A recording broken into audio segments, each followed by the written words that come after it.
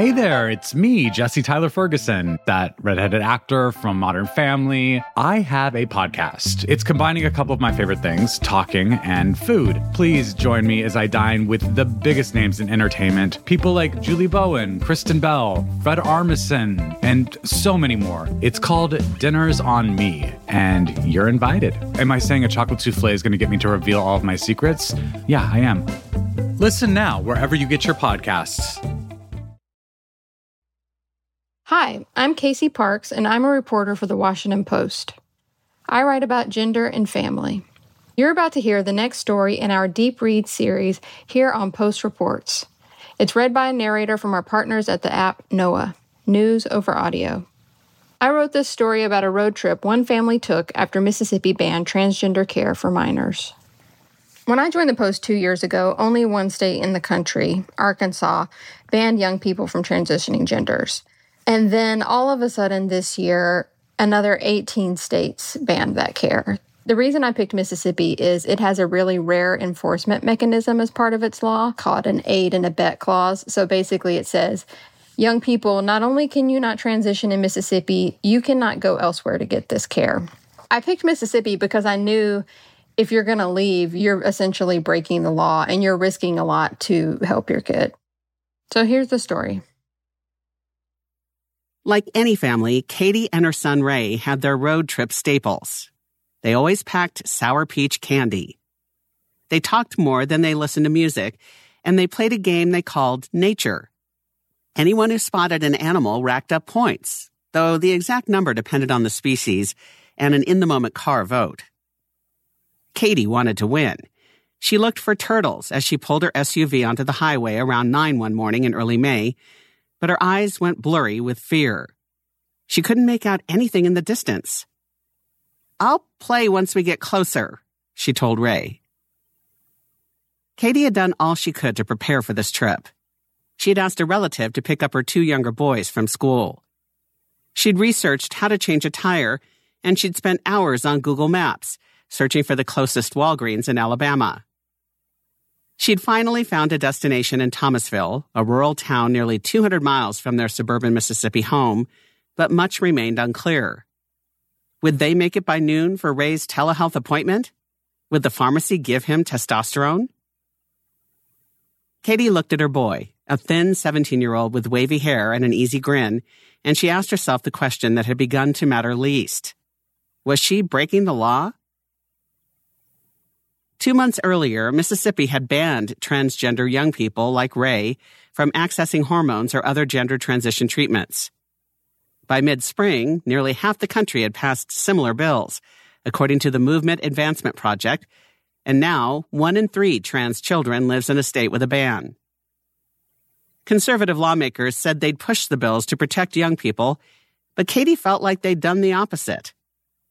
Testosterone had allowed her son to embody himself for the first time. Ray was present, happy. The ban would take that happiness away. Across the country, families were doing everything they could to protect their trans children. Some uprooted their lives in red states for the promise of protections in blue ones. Others filed lawsuits. Katie couldn't afford to move, and she needed a solution faster than the courts could offer. So she'd settled on a cheaper, quicker plan. She'd take a day off from her nursing job, and she and Ray would travel out of state for his medical care. "It says we'll be there by 11:48, she said. She knew that Mississippi's law contained a rare aid and abet clause that prohibited adults from helping a minor transition. She didn't understand the particulars, and she didn't know what would happen to her if she broke it, but she cared less about penalties than she did about Ray, and so the day the ban passed, she decided she'd do anything to keep her son well.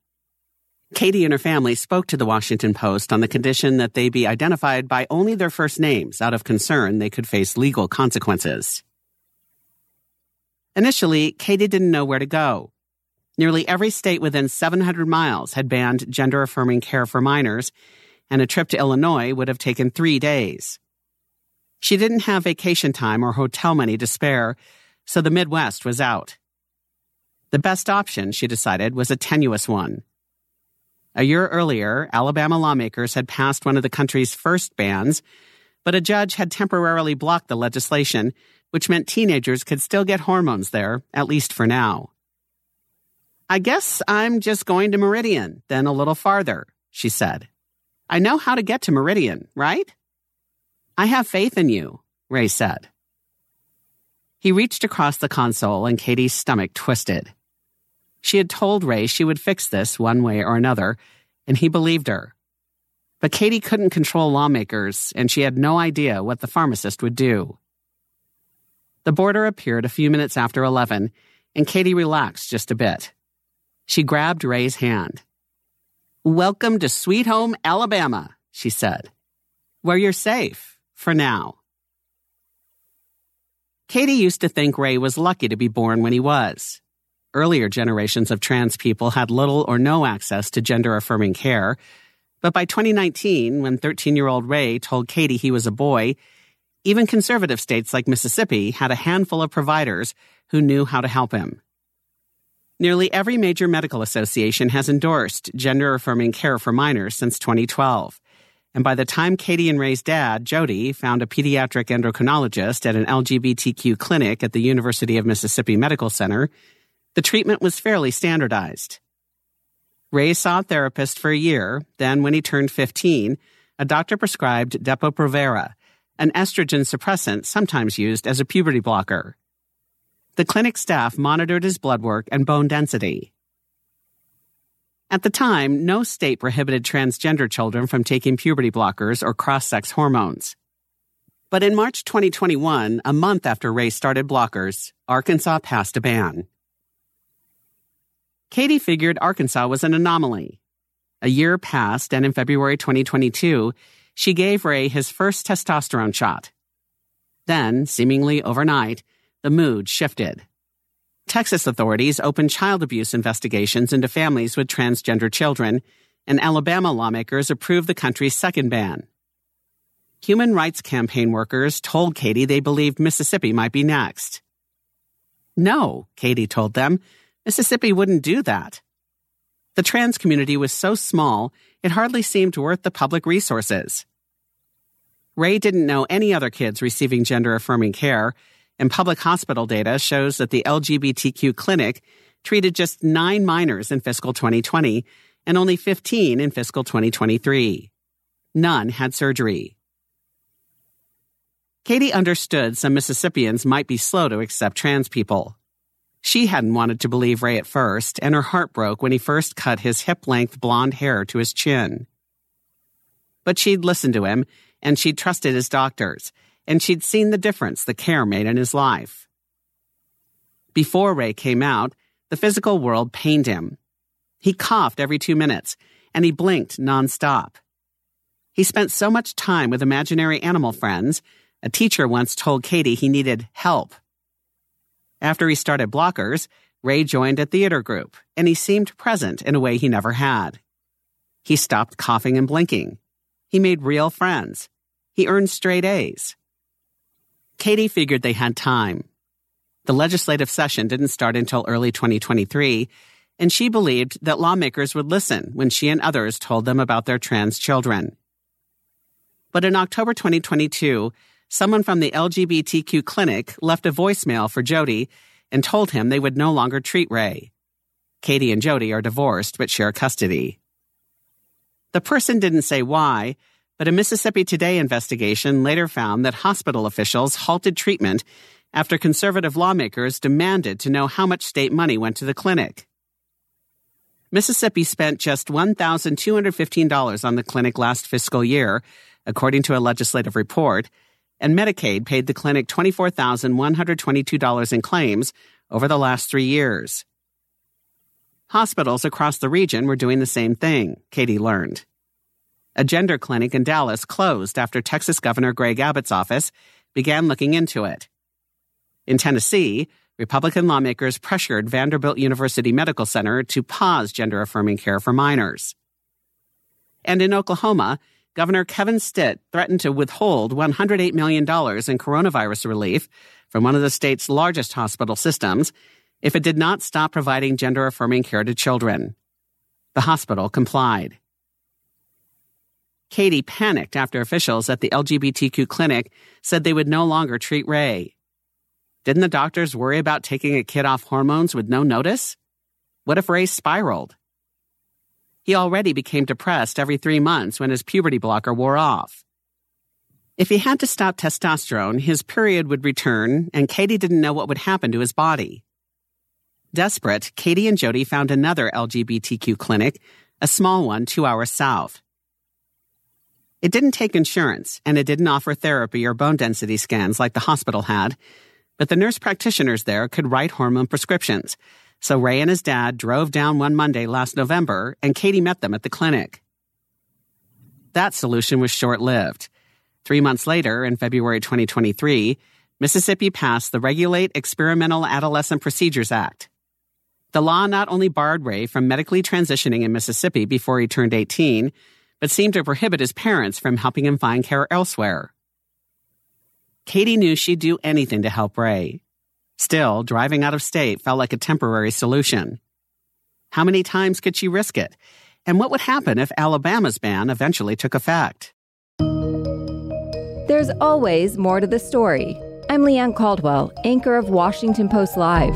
Each week, we bring you inside conversations between the newsroom and the people we cover. From global leaders enacting change to cutting-edge artists redefining our culture. And we make you and your questions part of every conversation. Listen to Washington Post Live wherever you get your podcasts and watch on demand at WashingtonPostLive.com.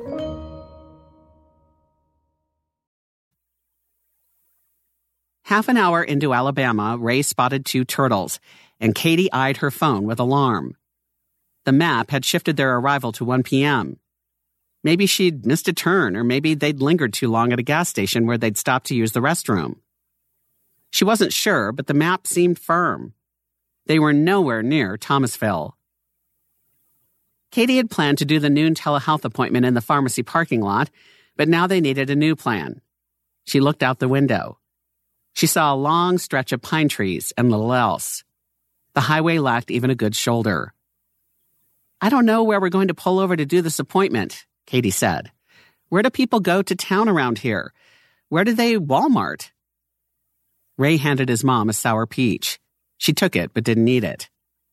"Well, we'll definitely see some nature this way," he said.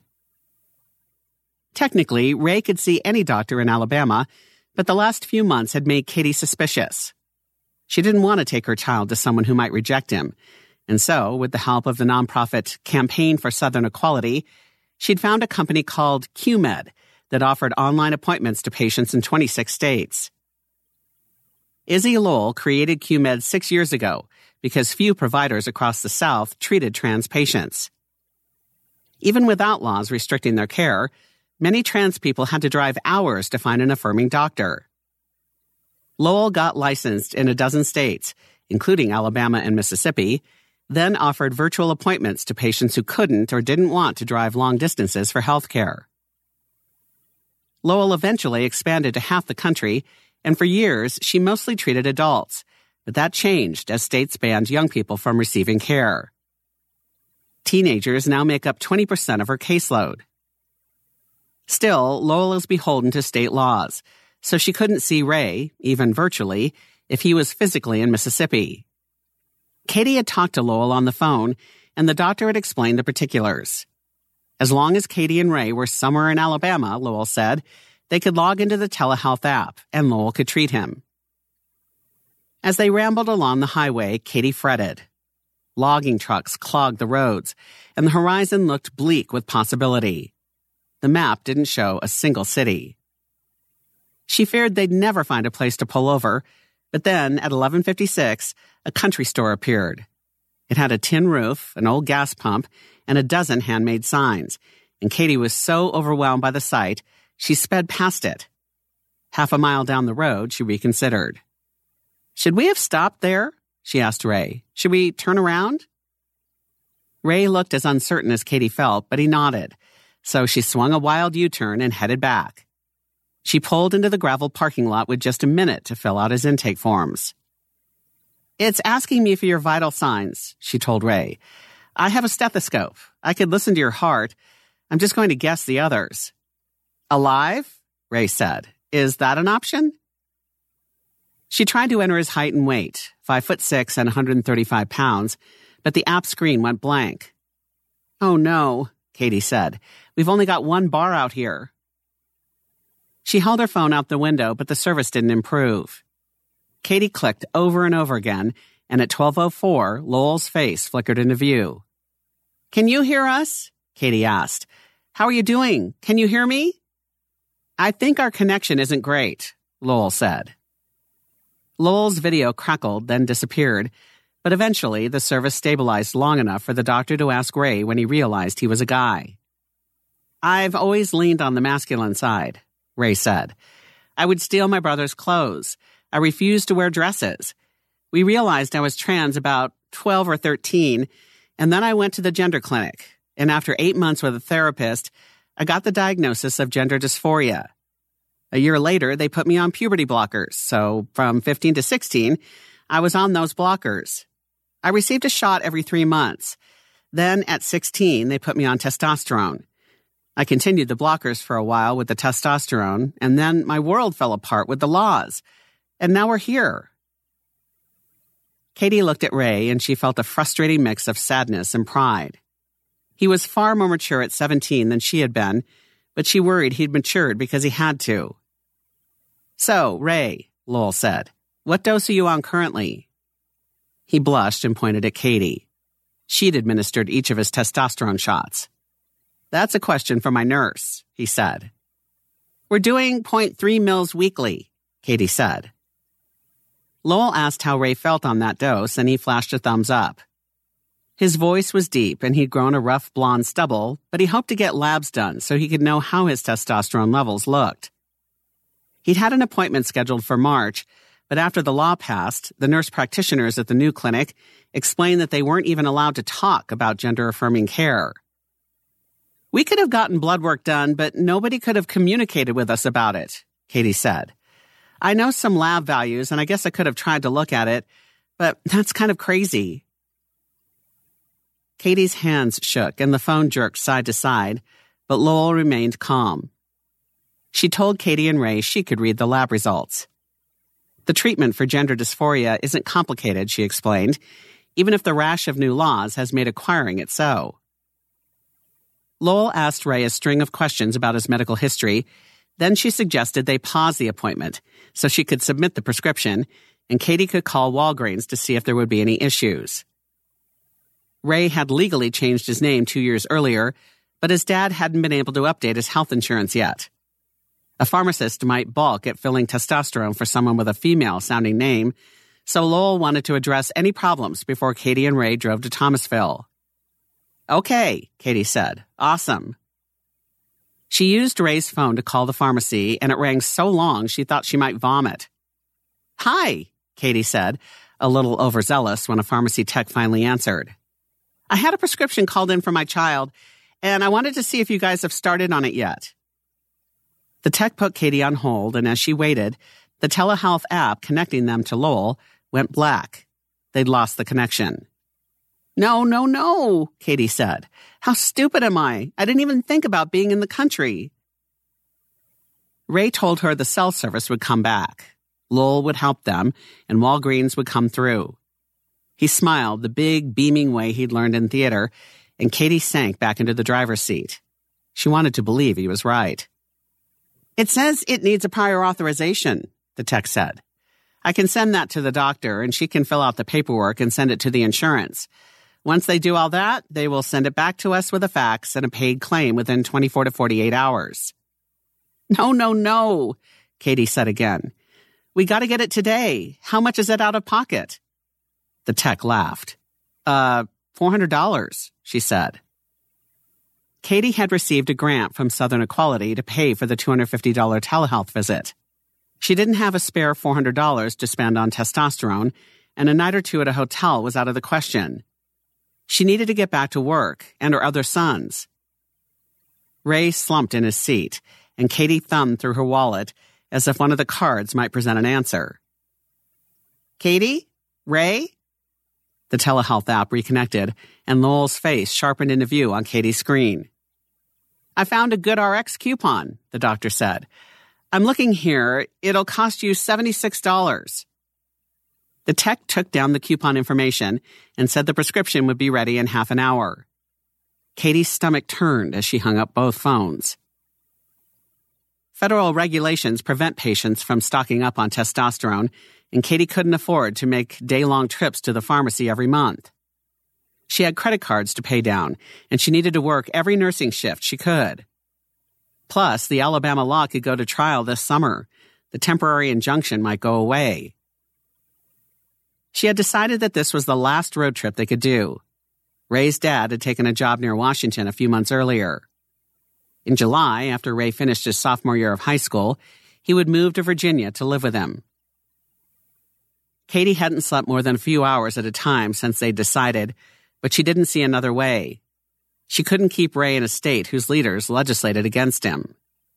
"I feel nauseous," she told Ray. "Maybe we should eat?" The country store sold lunch, so they went inside. Katie ordered a barbecue sandwich with a Diet Coke, and Ray chose pimento cheese and a bottle of sweet tea.